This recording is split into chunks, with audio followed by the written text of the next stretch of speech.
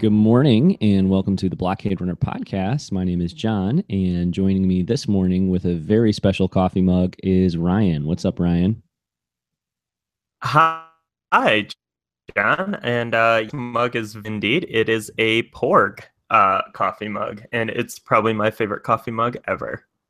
Yeah, that thing is amazing. You are lucky to have a Disney store near you, and I am lucky to have a friend like you, Ryan, because you have generously chosen to share the love and send a poured coffee mug like that my way. So um, I'm super excited to join in. Actually, had an offer from two of my friends at work too to pick one up for me. So Oh, nice. yeah, Star Wars fans and slash my friends have been very generous with making sure I get a poured coffee mug. So I'm stoked to get it in the mail from you. So. But we are here this morning not only to discuss Porg coffee mugs and Porgs in general, but we're here to discuss the news that broke last week about Colin Trevorrow being, leaving Episode 9, Star Wars Episode 9, I guess you'd say. So we're going to devote the whole episode to that topic. We want to talk about what the news is, maybe why it happened, both what Lucasfilm is telling us and what we can sort of infer about that too. We're going to talk about a few articles from the press discussing what happened, and then I'm actually, kind of excited to talk about what this might mean for the future of Episode 9, who may step in to direct the movie, what we're looking for in a replacement director, that sort of thing. So that's the agenda here, and let's just jump right in by discussing the actual news here. The statement, I guess, from Lucasfilm. What day was this that this broke, Ryan? Was this on Wednesday of last week? Tuesday or Tuesday? Wednesday? Tuesday or Wednesday of last week. Yeah, it was a work day, Yeah, it's kind of in the middle of the day. And it was, it was almost like 4 o'clock or something, I think, or at least my time. But I was definitely shocked. And I think our friend of the show, Caleb, texted me. I think he was the first one that texted me about it. I can't remember. Basically, just said like the words, something like, "Did you see the news about Trevorrow?" And or did you see the news about Episode 9? One or the other. And I knew immediately. I knew immediately. It's funny too, because I had been one of the people who was like, they're not going to do it. They're not going to remove Trevorrow. Like, everybody's overreacting. But they did. Yeah, yeah. I was wrong. I would definitely say surprise was not the emotion I felt Oh, wow. Okay. All finding right. out about this. Okay. All right. Well, we'll get into that. But why don't we read the statement here? Mm. This was posted on StarWars.com, and I'm sure sent out to press outlets and stuff too. But this is how the announcement was made. Posted on StarWars.com. Lucasfilm and Colin Trevorrow have mutually chosen to part ways on Star Wars Episode 9.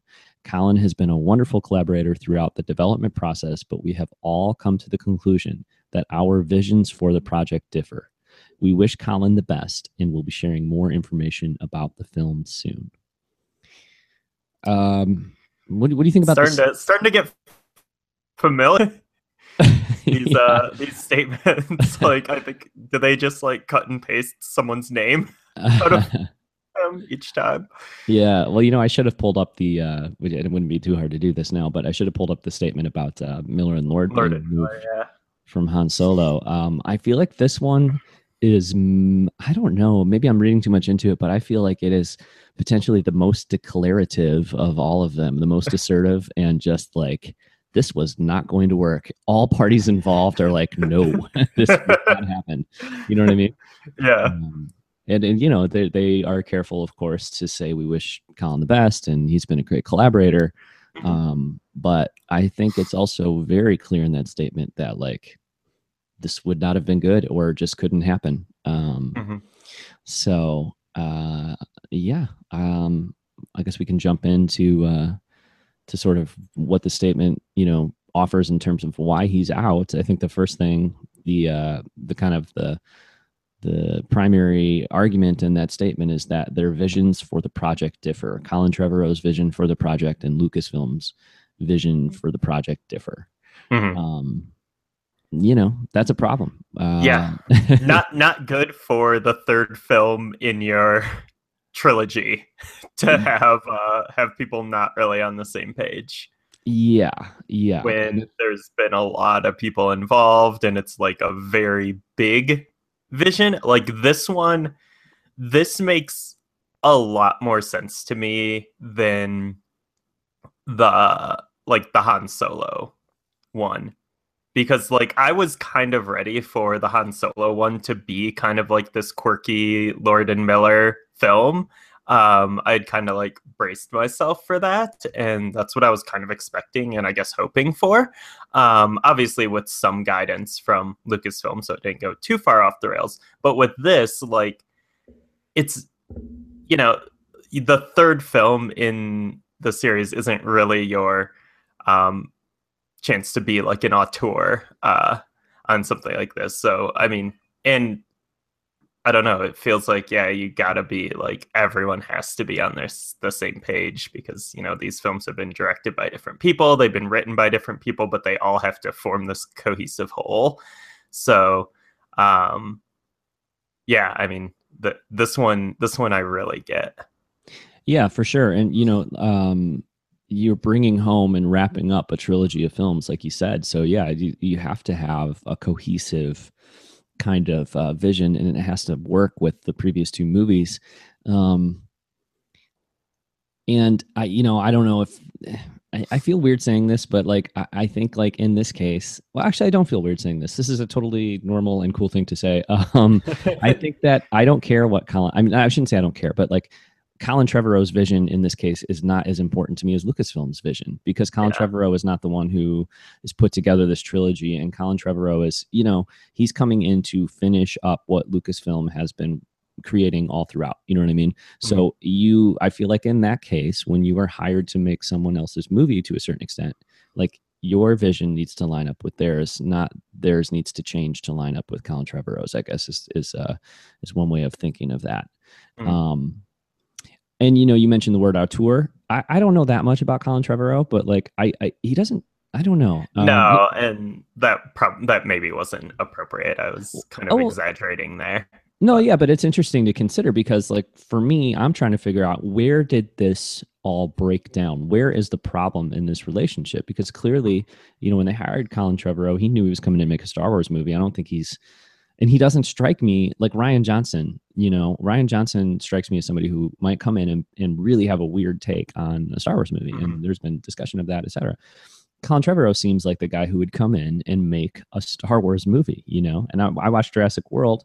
We could talk about that, or maybe we have before. It's a good movie, I think, in a lot of ways, but like, it's not. I mean, it's almost slavish to like the format of Jurassic Park. It feels like a Jurassic Park cover band. You know what I mean? Like this is, to me, when I heard they were bringing Colin Trevorrow, to me, this is a guy who can come in and make something that feels just like what came before. He can emulate the style because he emulated Steven.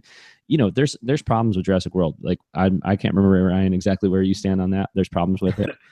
But in terms of like somebody effectively coming in and making a movie that feels like another installment in that franchise and like has the same kind of style and beats and stuff as Jurassic Park, I don't know how I mean, to me, he did it really well and it made a ton of money. So I feel like that's, can't really be the issue. I don't know if you agree with that or not, but yeah, I don't know. I feel like like Jurassic World felt like Jurassic Park, but like way dumber to me.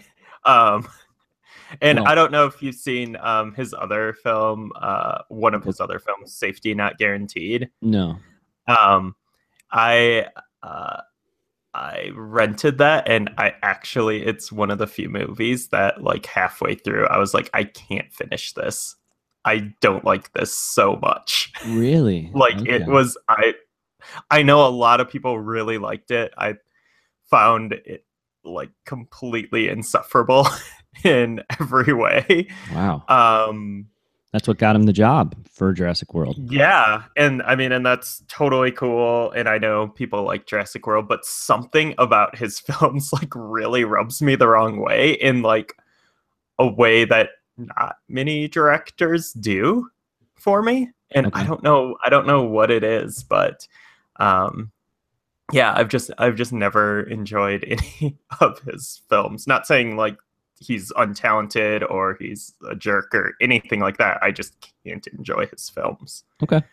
So, Yeah, well, so for me, the way I'm looking at this is that it's got to be the script. That's why I brought up Jurassic World, because I feel like it was really effective at emulating a style, whether it's a good movie, a bad movie, whatever. I just felt mhm, like, this is a guy who he can handle a blockbuster, he can make a technical movie, he can do this kind of movie.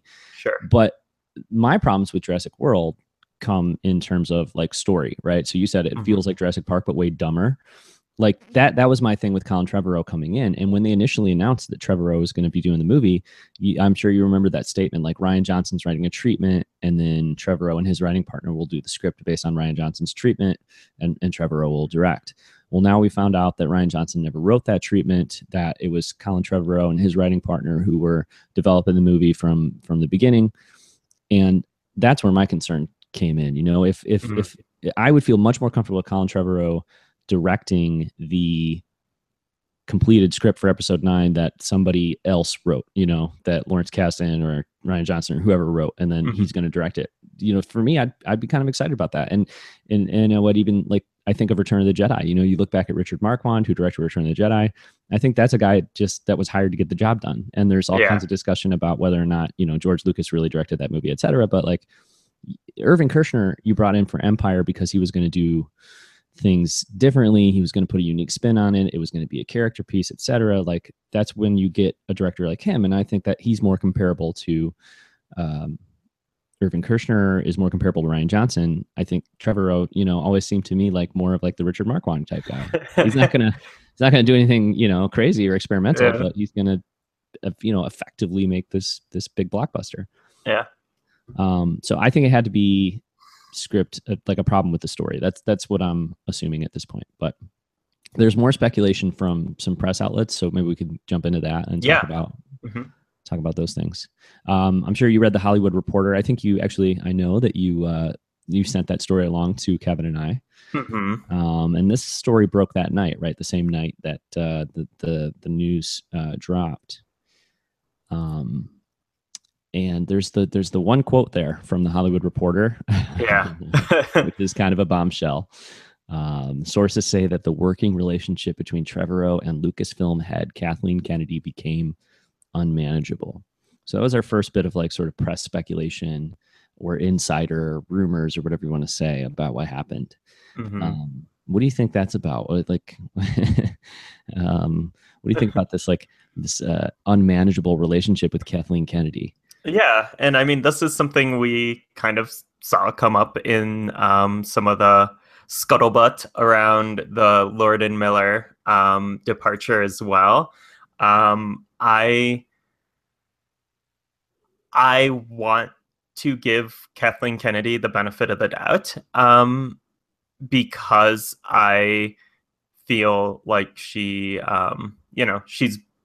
been a great shepherd of the franchise so far. I think, the assembly of like the Lucasfilm story group has been incredible for all aspects of Star Wars. And, kind of like we've talked about, the Lucasfilm is 2 for 2 with Star Wars films. Both, you know, Force Awakens and Rogue One are awesome and made us very happy as Star Wars fans. So I think she cares deeply about her role as, the overseer of the franchise. And she really just wants everything to, because she cares deeply about like the relationship she had with George Lucas, or still has. And I think she will do whatever it takes to keep Star Wars the way that, it was originally envisioned. Um, possibly to a fault, but I think there are some things that, from what we can kind of see here, there's some areas where she will not budge on stuff, and for better or worse, I think that's kind of where we're at with kind of the head of Lucasfilm. Sure. Yeah. I think you know about me that I adore Kathleen Kennedy. I'm really I'm so impressed with her. Uh, Mm-hmm. as everyone is, considering her, 30-year career of producing some of the best movies, like the best blockbuster movies ever, and otherwise. But I mean, she's incredible in my mind. And like the key to all of this, as you've said, it really sort of how I'm interpreting this is kind of two things. I trust her, implicitly. I trust Kathleen Kennedy to do the right thing. And this looks bad. This is kind of rough. Like we've had two directors fired, this year, or three directors, but two different movies. The directors were removed this year.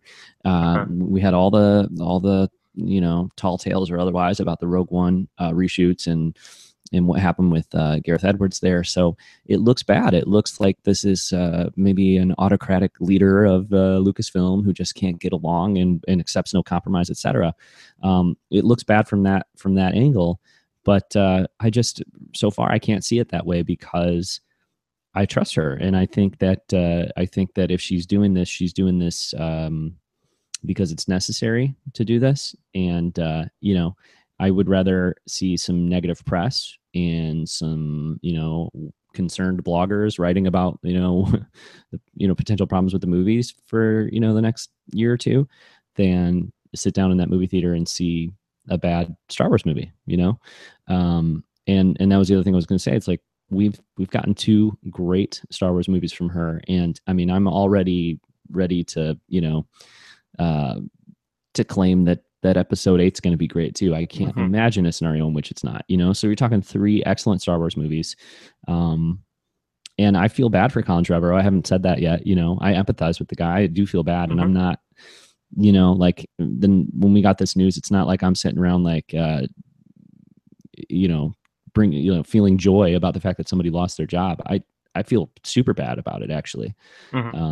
Cause I can't imagine, can you imagine? I can't imagine, being handed the keys to a Star Wars movie and then having them taken away. It would be terrible. Actually, did you read that piece with Ryan Johnson in the New York Times that came out? No, I saw that floating around. I didn't get a chance to read it though.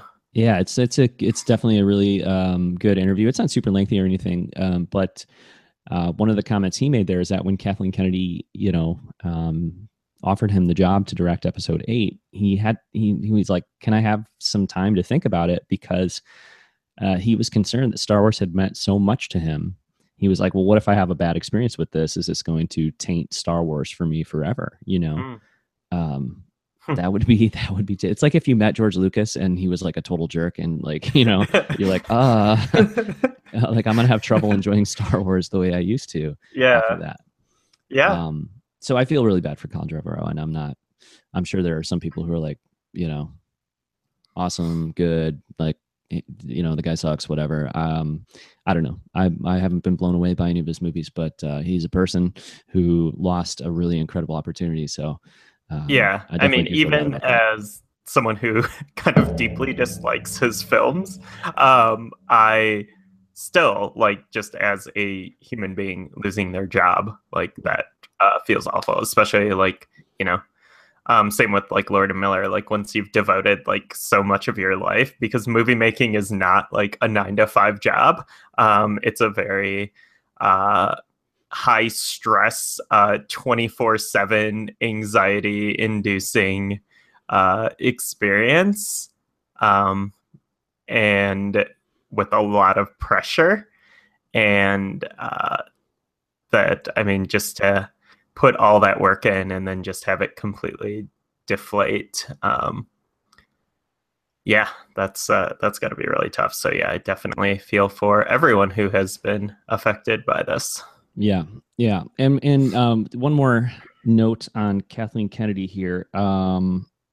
I feel like if if I'm going to criticize her at this point, I think like the error maybe that Lucasfilm and Kathleen Kennedy maybe have made here is just pulling the trigger too quickly on hiring people for these movies. To me, the mistake, I feel like the mistake was hiring Trevorrow in the first place, not like removing him from the movie when it wasn't going to work out, but I feel like the way it's being discussed a lot of times is like, well, they keep firing people, so that's a problem. I mean, it is a problem, but for me, like, let's look at the source. The source of the problem is not that they're, I mean, the problem itself is maybe not that they're firing these people, but perhaps like just hiring them maybe a little too quickly.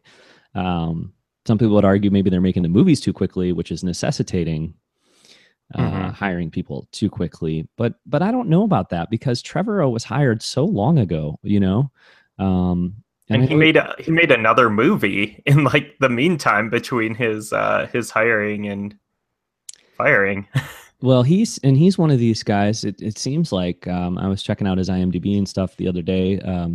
He seems to be one of these guys who's a little bit like J.J. Abrams-esque in the sense that he's got a few different things he's producing. It seems like almost all the time. He's working on a few different things.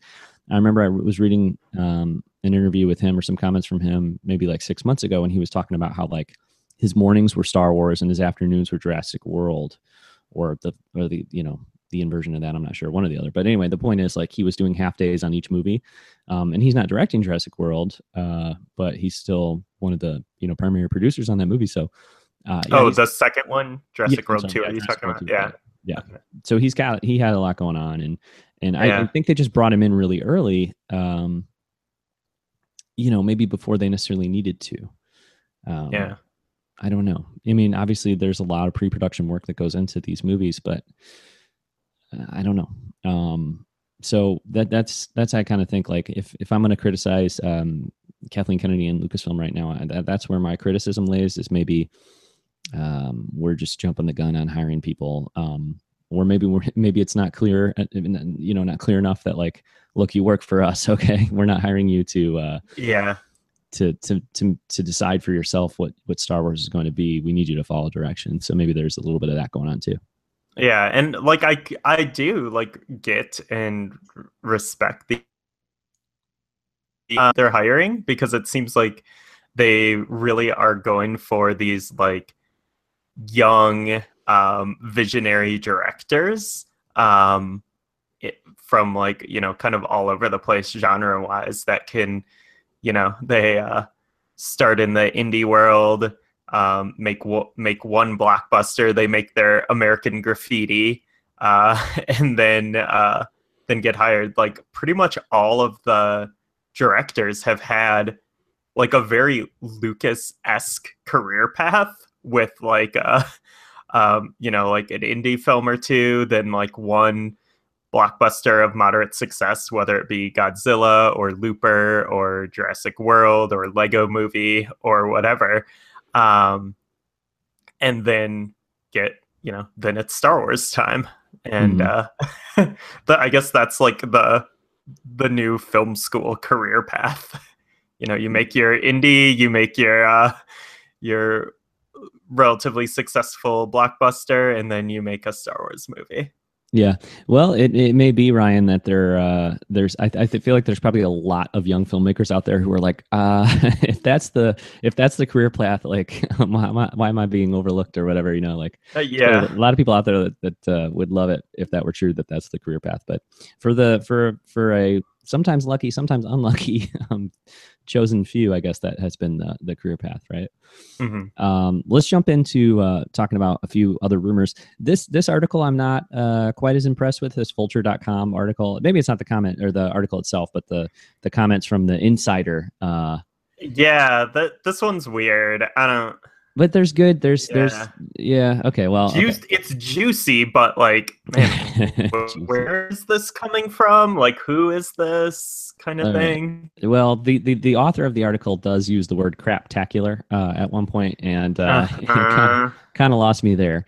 But one of the early points made in the article is that Lucasfilm maybe got scared, or got cold feet about Trevorrow after the Book of Henry came out, mhm. and that I don't see. I'm not sure about that. I was reading about Trevorrow and the Book of Henry and stuff.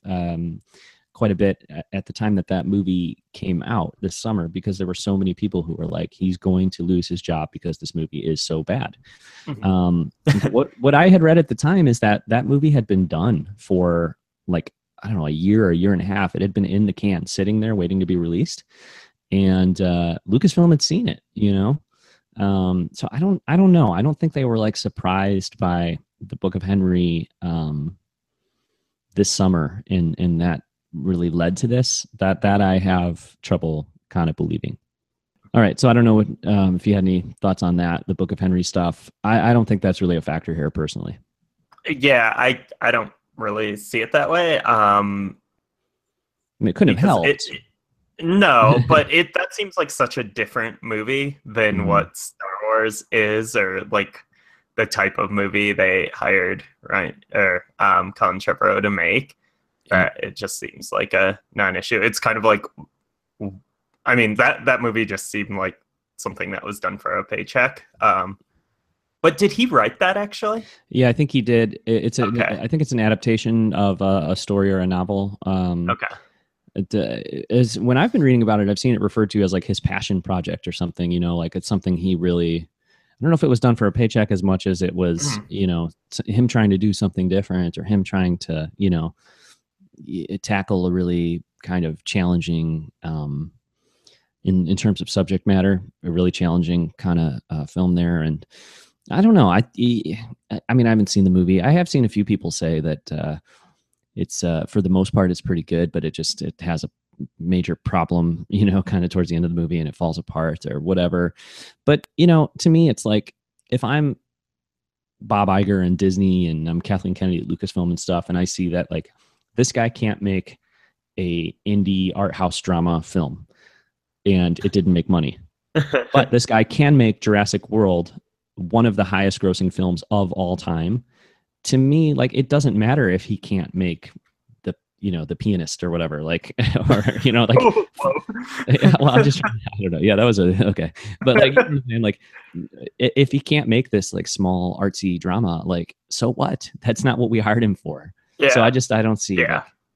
like, I don't see it. Um, Yeah. yeah, but there are a couple other things in here. There's this same comment about the relationship becoming unmanageable, but here it says because of repeated stabs at multiple drafts of the script.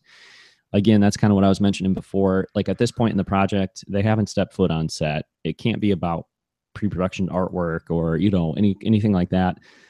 It could be, I guess, about like his work style, the way he's going about approaching pre-production and stuff. But I kind of doubt that too, Mhm. because again, he successfully made Jurassic World with Kathleen Kennedy's husband, and I just don't see any surprises coming in there. Where I can see surprises, and where I can really see it being justified to remove the guy, is if the script is not coming together, and if he's not willing to do what it takes to get the script to come together the way it should. And what I mean by that is like hand over the responsibility or the keys to breaking the script and getting this story told to somebody else. That seems like a possibility. I'm just totally speculating here because I don't know, but that seems like a Mhm. possibility. If you're Colin Trevorrow and you've been writing your Star Wars Episode 9 for 2 years, and Mhm. then Kathleen Kennedy and Lucasfilm look at your script and say, this is just not going to work, we're going to bring in somebody else to write the movie, you're still going to direct it. How does a guy like Colin Trevorrow, how does anybody react to that? I think that's a possibility for the relationship breaking down. Is just, your story for Episode 9 we really can't do, so we're going to have somebody else do the story. I don't know if that is the kind of thing that maybe he would accept. Or I mean, it seems reasonable that a lot of people wouldn't necessarily accept that if you've put your heart and Yeah. soul into a script for a long time. Well, and if like that's how you are like visioning how you're going to approach like the physical task of directing the movie, based on I mean, I guess it's I guess an analogy for us, like as educators, is like you write your lesson plans for a lesson you're going to teach, and then your principal comes in, looks at your plans, and says, "We're going to have someone else write them, and we'll get them to you, and then you're going to teach this lesson." But like as you're making your plans, you're like, okay, this is where I'm going to stand in the room. This is what I'm going to have on the board. This is the materials I'm going to have out. And I think when like with writer directors, I think that's a huge chunk of the process. And there could have been some like uncertainty about like how to even approach it. Sure. Or just like, extending or going along with that metaphor or that analogy, I should say. I've had situations where I've collaborated with other people, and maybe the lesson plan I'm teaching on any given day is one that was put together by somebody else, and they've shared it with me or whatever, and then I'm using that lesson plan. Maybe I follow it to a T because it's really good, or maybe it is really good, but it's just not my style, and I change a bunch of things to make it work Yeah. for me in my classroom. That's okay in that situation. But if you're making this movie for Kathleen Kennedy and you're like, well, it's not really my way of doing it, you can't, I mean, that doesn't work, So, there's one more comment here, because I want to kind of move into talking about like where episode 9 is headed at this point. But there is one more comment I want to read here from this vulture.com article. Yeah. It says there's one gatekeeper, and this is supposedly from an insider, right? This quote. So there's one gatekeeper when it comes to Star Wars, and it's Kathleen Kennedy. If you rub Kathleen Kennedy the wrong way in any way, you're out. You're done. A lot of these young new directors want to come in and say, I want to do this, I want to do that. A lot of these guys, Lord and Miller, Colin Trevorrow, got very rich very fast and believed a lot of their own hype. And they don't want to play by the rules. They want to do shit differently. And Kathleen Kennedy isn't going to fudge around with that, is the quote. Yeah. This sounds like a guy who is pretty pro Kathleen Kennedy, I would say, especially if he's like it's a movie producer. Well, that's Kathleen Kennedy's role, right? He's not a director. And you can almost hear in those comments, maybe he's had to deal with some young hotshot directors that he felt were a little arrogant and egotistical or whatever. So is this quote from James Cameron?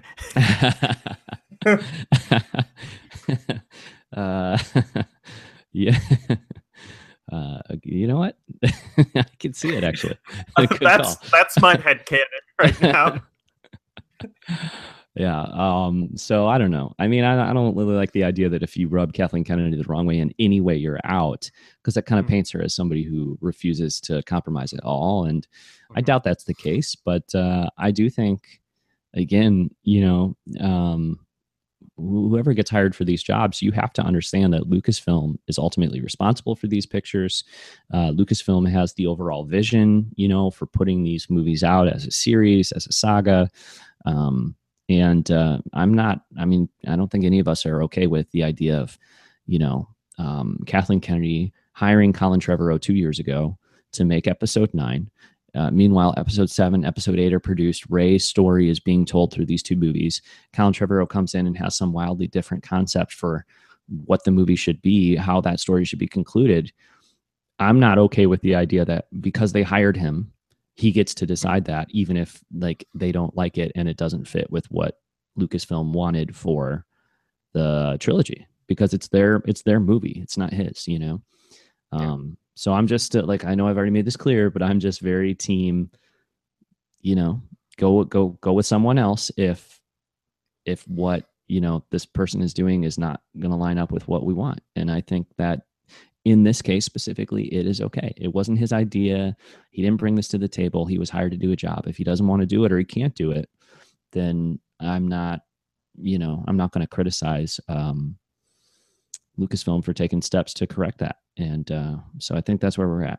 It'll be interesting to see how careful they are in hiring future directors because of the problems they've had along these lines. But I think, you got to take steps to correct to correct this situation if it's leading to a movie that's not what it should be. Yeah. I mean, especially on the saga films, the numbered Yeah. films following, in a sequence. I do still hope that they maybe become a little more flexible with the Star Wars stories, because I would like to see those getting a little bit weirder and, maybe not necessarily being for everyone every time. Mm-hmm.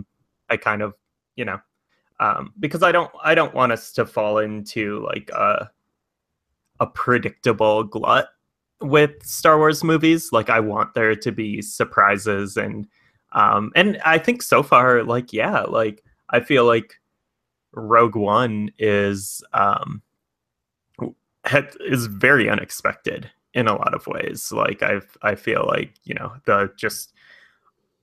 the darkness and emotional depth to it, but also some of like the comedy. I think it's like weirdly, like, it's like the saddest Star Wars film, but it's also might be the funniest in a lot of ways. And I think, like, leaning into that on the stories would be great. But well, if you're saying it's the funniest, you must be forgetting about C-3PO in the droid factory at the end of Attack of the Clones. I am not forgetting about that, because I just watched Attack of the Clones last week, and I definitely did not forget about C-3PO in the Colosseum on Geonosis either, and the puns that just do not stop, and they are wonderful. But but it still just doesn't top KTSO. K2SO is incredible. Well, go ahead. I think you had another thought you were I was actually just going to talk about KTSO. Oh, okay. So yeah, he's the best. We can probably move on. He's the best. Yeah, he is the best. I think, and I'm sorry I can't give credit to whoever said this, because I read a lot of Star Wars commentary and I listen to a lot of Star Wars podcasts. But somebody, not me, not my idea, but somebody made the really good point, I think, recently, that might have been Steele Saunders, because I listen to a lot of Steele Saunders podcasts. He's very prolific. He is super prolific. And you know what? Why don't I just give a little plug here, shout out. He has a Patreon, and he's doing a Patreon push right now this month to get some more people joining up on his Patreon, because he's got to replace his laptop, which I can relate to that pain myself. Not right now. I'm good now, but I've been there before. But I recently joined his Patreon a couple months ago, and it's $3 a month for his Patreon, which you can also just join up and do $1 a month, and that's like the tip. Like, hey, I'll just throw you $1 a month. But for $3 a month, you get access to all the podcasts he does. So there's some other Patreons, and do what you want with your Patreon if you have one. But there's some other Patreons that sort of have, well, if you pay this much, you get these shows, and if you pay a little more, you get these other shows. With the Steel Wars Patreon, it's like $3 and you get everything. And I feel like it's actually a crazy good deal, because he puts out a ton of shows and they're all really, really good. So anybody who's interested in, I'm driving listeners away from our own podcast to someone else's, but go check out Steel Wars, steelwars.com, because it's one of the best Star Wars shows out there. So but anyway, yes. Oh, the point. The point is, I heard someone else make this really good point, and what it is that I think they can experiment more with tone and different styles and stuff when they move away from characters we know. I think that's when maybe you can get like a goofier, funnier Star Wars movie or whatever, because I think bringing Lord and Miller in to do their style of Star Wars movie is one thing, but when it's Han Solo, like, you need to be careful, I think. And if it was just some new character and new scenario that was being created, if it doesn't work out, it doesn't work out. I mean, they don't want a movie that doesn't work out, but it's not messing with the character of Han Solo that we all know and love. So I think maybe that's when we can get a little more experimentation going. We've spent about 35 or 40 minutes here talking about what happened with Trevorrow being out and all that stuff. About five minutes about poured coffee mugs, and another 30 or 35 about what happened with Trevorrow. So let's direct this second half of the podcast towards what this could mean for the future of episode 9. It was probably naive, but I was kind of hoping because we're recording this about 5 days after the news broke. I was kind of hoping maybe they would have announced a director by now. Yeah. I was talking to Kevin the other morning. I think they know who's directing episode 9 at this point. I don't think they removed Trevorrow until they probably had a pretty good idea of who would be doing the movie. What do you think about that? Possibly. I feel like the turnaround on the Han Solo film, you know, announcing that Ron Howard has taken over director duties. I think that was about 5 days, right? Mm-hmm. It was like within the same week. Yeah, it was really fast. But then, the other thing to consider with that is that they had to turn around and keep making that movie, within the matter of a couple because weeks. it was like deep in production. Yeah, Yeah. they were shooting it. Right, yeah. Right. I don't know. Like, maybe they'll wait until episode 8 is out. That seems like a really long time. But I mean I don't know. I think they'd have trouble keeping it under wraps, though. Honestly. Yeah, because they've got to like be working on episode 9 pre-production at this point, or very soon. It was reportedly, well, not even reportedly. I mean, this is straight from the source, straight from Lucasfilm. It was supposed to start shooting in January. Yeah.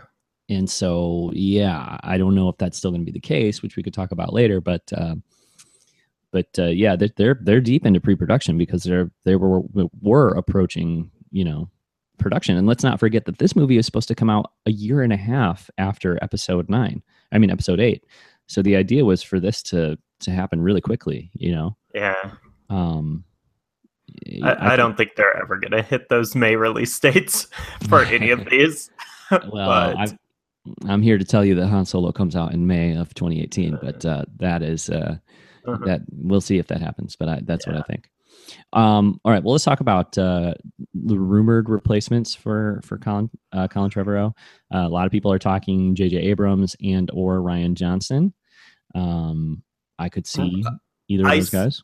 I've actually seen Rian Johnson come up more than once recently in like those talks are happening in some capacity, according to the rumor mill. That seems like the most likely one. I've also seen a lot of people's like wishful thinking, which is, a lot of it, and that's fun too. But I have a feeling it's going to be Rian Johnson. I mean, how I can't describe to you how joyful that would make me. Like how exciting. I think I would have to get up and like, dance in circles for a while if I saw the announcement that Rian Johnson was going to be directing episode 9. That would be, to me, the dream scenario, just because you have the same guy doing 8 and 9. One of the big concerns that I've had, a lot of people have had about this sequel trilogy, is like, how much of a plan was there? How much cohesion is there between these movies when these different people are making them? And, how much of a united kind of cohesive, set of films is it going to be? In the past with the other 2 trilogies, it was always George at the helm, regardless if he was directing or not. You knew that he was kind of the controlling. I mean, he was writing the stories, so you knew where it was going to go in regards to that kind of thing. And so it's just been a little bit of a concern with these movies that it's 3 different writers and directors. If it turned out that JJ got the ball rolling with Lawrence Kasdan and then Rian Johnson was the writer and director behind the 2, the second 2 movies, I mean, or the next 2 movies, that would be great, I think. Yeah, but I mean, you do like have to consider like there are some elements of, I guess, stewards here with the Lucasfilm Story Group, kind of keeping, some cohesion and themes and plot threads going throughout. They're like, you combine all those people together and you get like this mecha George Lucas, I guess. But I mean, so there is like, it's not like the movies are being like just passed from one writer director to the next. Like I do think there is, like that group is offering a lot of oversight too. Yeah, well, there's the story group, although the way Ryan Johnson describes it is not that the story group is there to tell him what movie to make, but more like they're there to support his idea for how to do the movie. Mm-hmm. But I think, we want to talk about Kathleen Kennedy, not you and I, but in general, as Star Wars fans, a lot of us want to talk about Kathleen. Look at that Porg mug. Oh my goodness. Oh, that's so good. We want to make coffee taste better for real. Yeah. We want to talk about Kathleen Kennedy as like the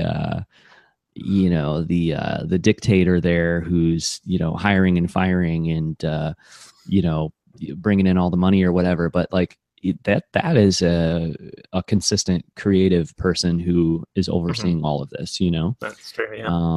And so I think that's, again, when I say I trust Kathleen Kennedy, that's one of the reasons too. Like, I think she's making the right decisions in terms of what these movies should be, while working with people like JJ and Ryan Johnson. And she fought to get JJ in to do episode 7. He initially turned her down, and she knew it was the right person to do it, and she fought to get him in there, and I think that was the right call. So there is that cohesion, but still, to have Ryan Johnson do it, I think would be incredible.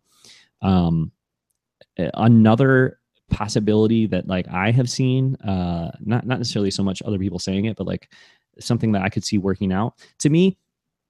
Would Lucasfilm offer Ryan Johnson the job to do episode 9? Absolutely. I can't, just the way they talk about him, I think that they would love to have him do episode 9. In fact, part of me thinks, and I don't know, this is all speculation and maybe not too fair or kind to Colin Trevorrow, but part of me thinks that maybe what happened here is like, we just spent 2 years making episode 8 with Ryan Johnson. It was a dream. And all along the way, he was making the right calls, and he was writing a script that was incredible. He was making a movie that was incredible. The actors loved working with him. The final product is out of this world. And in comparison, our process of working with Colin Trevorrow has not been like that. You know what I mean? I almost feel like it's been so smooth and so good with Ryan Johnson that they don't want to settle for something less effective. So yeah, I think Lucasfilm would jump at the chance, absolutely, to have Ryan Johnson just continue on making this movie. But I, try to put myself in his shoes and think like he's, probably put like 3 years straight into Star Wars to do this. And if he was going to make episode 9, you're talking another 2 to 3 years. So that's 5 or 6 years of his life as a creative person who, a filmmaker. He's probably got a lot of stories he wants to tell, and I wonder if he's willing to devote that much time to doing this. Ryan had to drop out here, so hopefully he's going to jump back in. So I'll just keep monologuing. But yeah, so I'm not sure if Ryan Johnson would choose to put all that time of his life into it. I know he said that he'd be thrilled to do another Star Wars movie in the future. That he would absolutely want to do it. And I'd love to see that, but I feel like he might want to break in between. So we'll see. But my kind of scenario that I had mentioned, I don't know if I've seen too many other people say this, but what I would love to see what I would love to see is Ryan Johnson just do it. But if he's not going to be able to just do it, I would love to see Ryan Johnson write the script for episode 9 and have JJ or someone else come in and direct it. I like the idea of JJ coming in and directing it because, we know what we're going to get with him. And I'm so thrilled with episode 7. And, he really kind of created these characters alongside Lawrence Kasdan. So for him to be the one to finish up this trilogy, especially with a partner like Ryan Johnson, I think that would be a really satisfying way to wrap this whole thing up. I don't know, Ryan, you were gone there for a minute, but I mentioned I didn't know if Ryan Johnson would be able or be willing to devote as much time of his life to doing these, to do 2 back to back. Yeah, it's a huge commitment. What do you think about Ryan Johnson writing and then someone else directing his script, like J.J. Abrams or someone else? Yeah, I mean, it's kind of funny because like we've like a total of like 2 minutes of the film he shot for episode 8, but I think we just have kind of like a good feeling about him, and I think his input in any capacity for episode 9 will be welcome, in my opinion. Yeah, for sure. One of both of our favorite podcasts, Blast Points, they have been kind of arguing for Joe Johnston to get the job. Is they're big, they're big fans of, obviously, as we all are, but they're really into the original trilogy, and you know what they are is they're guys that I think recognize the talent behind the scenes, and really respect everything that Joe Johnston has given to the Star Wars property, and so they would love to see him come in and do the movie. I don't know how likely that is, but anytime you get somebody who's been part of Star Wars, like really from the ground floor, and he's someone who is responsible not just for like incredible special effects in the original Star Wars movies, but for co-creating a lot of the designs and concepts for characters and planets and ships. And this is a guy who he really was instrumental in creating Star Wars in the first place. So he would be a great pick, I think. I personally, if it's not going to be JJ or Ryan, I think, obviously, I'm sure you share this sentiment, it would be great for it to be a woman. And so Patty Jenkins just did Wonder Woman. I know you love that movie, right? And it was yeah, it's incredible. And like, I was also I don't know if fan is the right word, because it's not really a movie to be a fan of, but her film from ago, Monster, I thought was really excellent.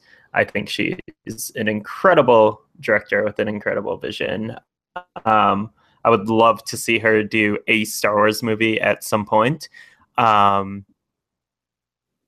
Think she's probably, I would assume she's probably Wonder Woman 2 stuff, though. Yeah, sure.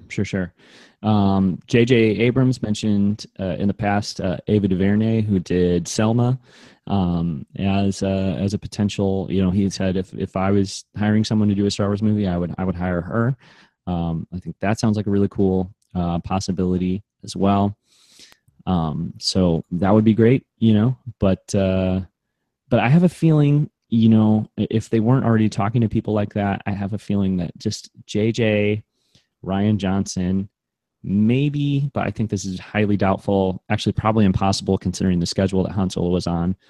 Ron Howard, I could see, but I don't think he would have time to be able to do those movies, to do Han Solo and to do episode 9. So, he's probably not too likely either.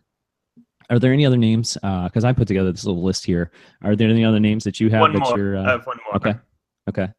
Yeah. So my other pick would be another kind of young director, very young director actually, who just had his first successful blockbuster, and that is John Watts, who directed Spider-Man: Homecoming. Oh, okay. I feel like that movie it's like ridiculously funny, but I think it also has like some very very intense and thoughtful like action sequences with a lot of emotion to them. I'm thinking of like the fight on the beach at the end, and I also think like he just like nails like these like kind of character archetypes in that movie, and just really makes you care about the entire cast in that film in a way like I hadn't really in previous Spider-Man films, where you just kind of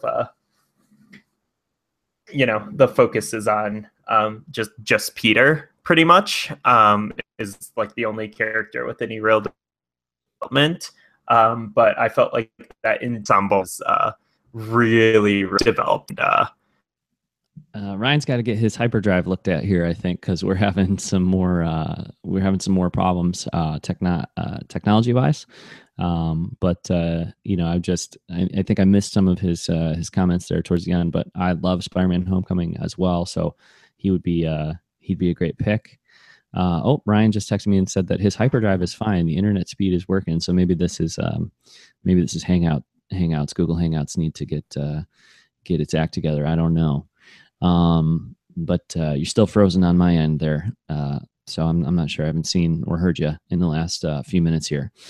But yeah, that would be a great pick. I know people are talking about Dave Filoni also as a potential director.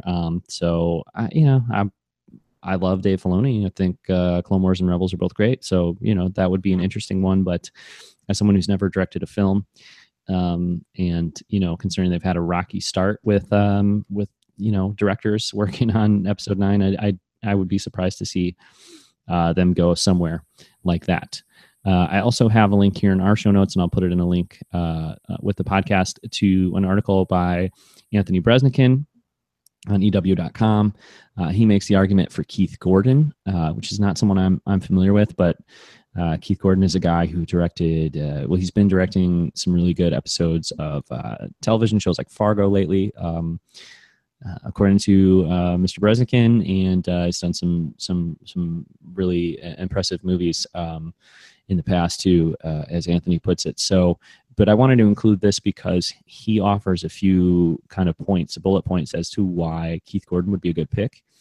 He said Keith Gordon is a master of mechanical beauty, has an ability to bring a unique style and vision to a team project, has an incisive sense of human nature, and his work blurs the lines between good and bad. And, all of those things seem like critical components to, successfully directing Episode 9. So I think that would be great. Or someone like that would be great. Again, I'm not really familiar with Keith Gordon, but Anthony Bresnikan lays out a compelling argument to say the least. So definitely follow the link in the show notes and check out that article too.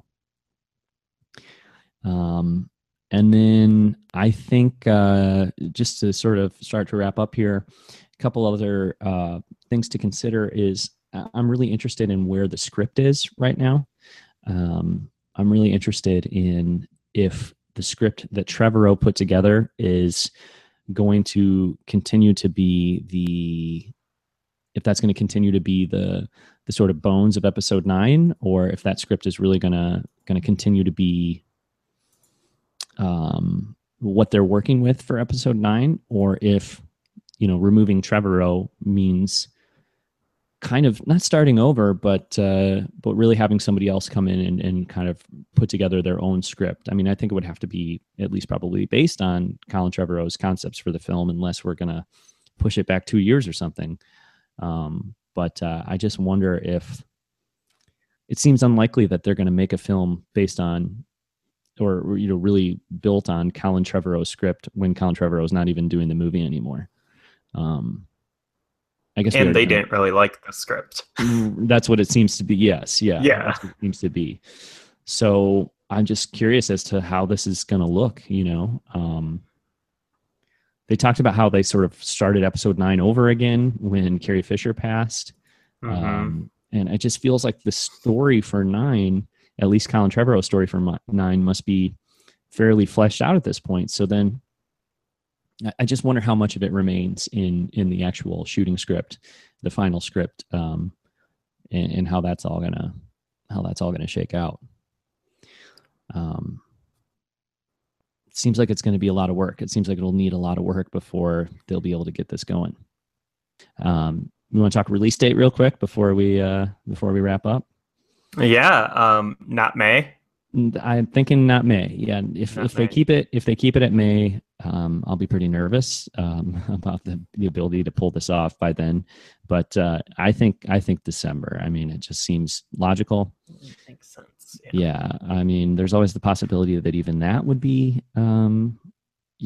tough to make at this point, depending on how much work the movie's going to need. But I don't know. I think back to the process of making Episode 7, and it sounds like JJ and Lawrence Kasdan were really kind of finishing that script right up to the time of shooting, and that they even did a lot of reworking of the script after Harrison Ford's accident. So, I guess it's possible that whoever's going to be working on this movie, depending on who it is, could be just plugging away at it over the next 4 months, and they can still start shooting in January. But I feel like it would make more sense for it to be push back about 6 months and have the movie come out in December, which I'd actually love to see it there anyway. Yeah. So we'll see. I wonder too, like how much the actors' schedules and things like that plays into it, because I'm sure they have blocked off, January to September or something of next year. So if they now have to adjust that and make it a, May to January shooting schedule instead or something, if that's going to be tenable for everybody involved. But I don't know. I've got a feeling that, if Daisy Ridley or John Boyega or someone are signed on for a movie that's supposed to be made in the second half of 2018, that they have a clause in their contract where they either have to back out of those movies or, Lucasfilm and Disney can throw their weight around and push back the production on movies like that. I'm sure that that'll work out one way or the other. But I love the symmetry of all three of these movies in this trilogy releasing in December of 15, 17, and 19. I think that would work for me. Sure. Cool. All right. Last thing here before we call it a day. How are you feeling about episode 9 at this point? Like where is your anxiety level with the movie after this week's announcements? About the same as when Colin Trevorrow was writing and then directing it. Mm-hmm. Because again, just not being a fan of his films. How about you? Yeah, I would say that I actually feel better about the movie now than I did when Trevorrow was doing it. Hurl your accusations of like fanboy and Lucasfilm apologist or whatever my way if you want, but I really feel like like we've pointed out throughout the show that this is them making a tough call to do what's best for the movie, and I'm happy about that. And I also feel like I think, as we discussed, I think it's probably pretty likely that Rian Johnson is going to be involved in episode 9. Even if it's just writing episode 9, I'm still going to feel way better about the movie than I did before. And I think that they are going to, I don't think they're going to play around with this when it comes to replacing Colin Trevorrow.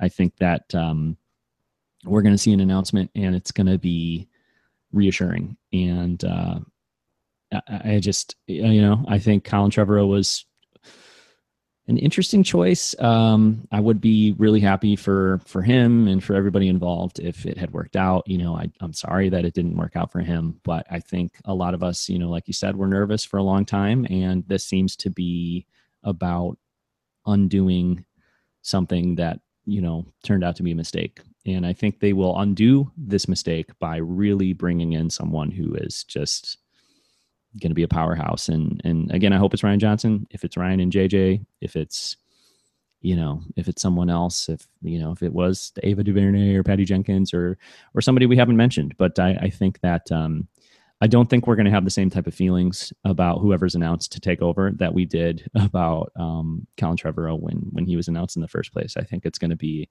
a much more reassuring and I don't want to say safe, but just a reassuring choice. So I'm actually feeling good about it, and if they move it back to December to accommodate this, then I think that's ultimately going to be a good thing for the movie too. And yeah, just, it's never a good thing when someone loses their job. And I feel, it's not good that Lucasfilm has had to keep kind of changing course with the directors of these movies. But in this case, I think that the final product, I think the movie itself is going to be better for it. And so that's a good thing.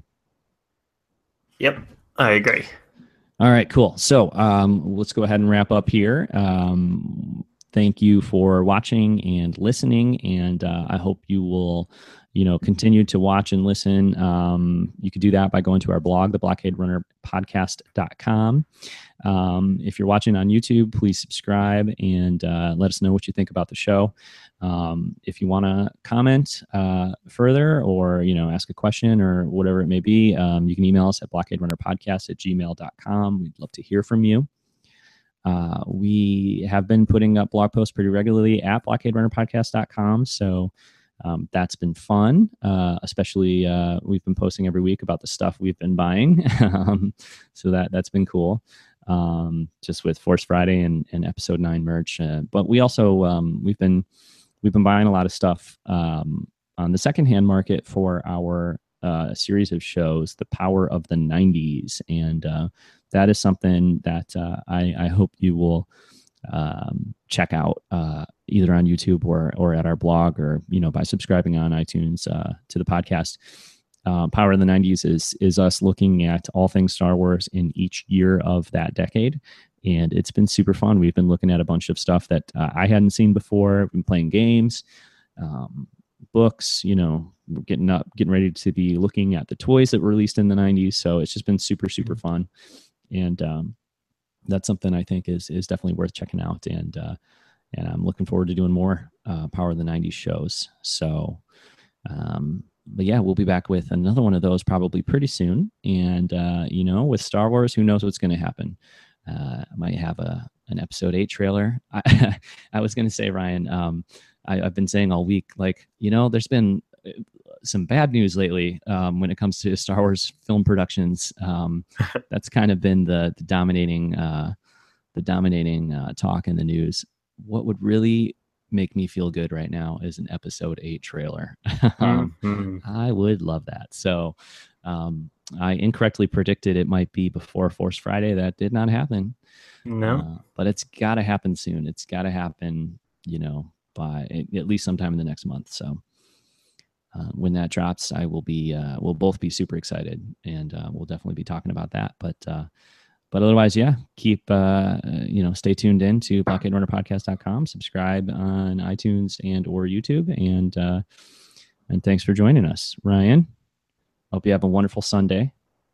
Yeah, you as well. Did you notice I look like a Praetorian Guard today? I'm so sunburned. You got a little bit of sun. I did, yeah. So, but anyway, yeah, have a great Sunday. Thanks for bearing through these technical difficulties with me, and may the Force be with you.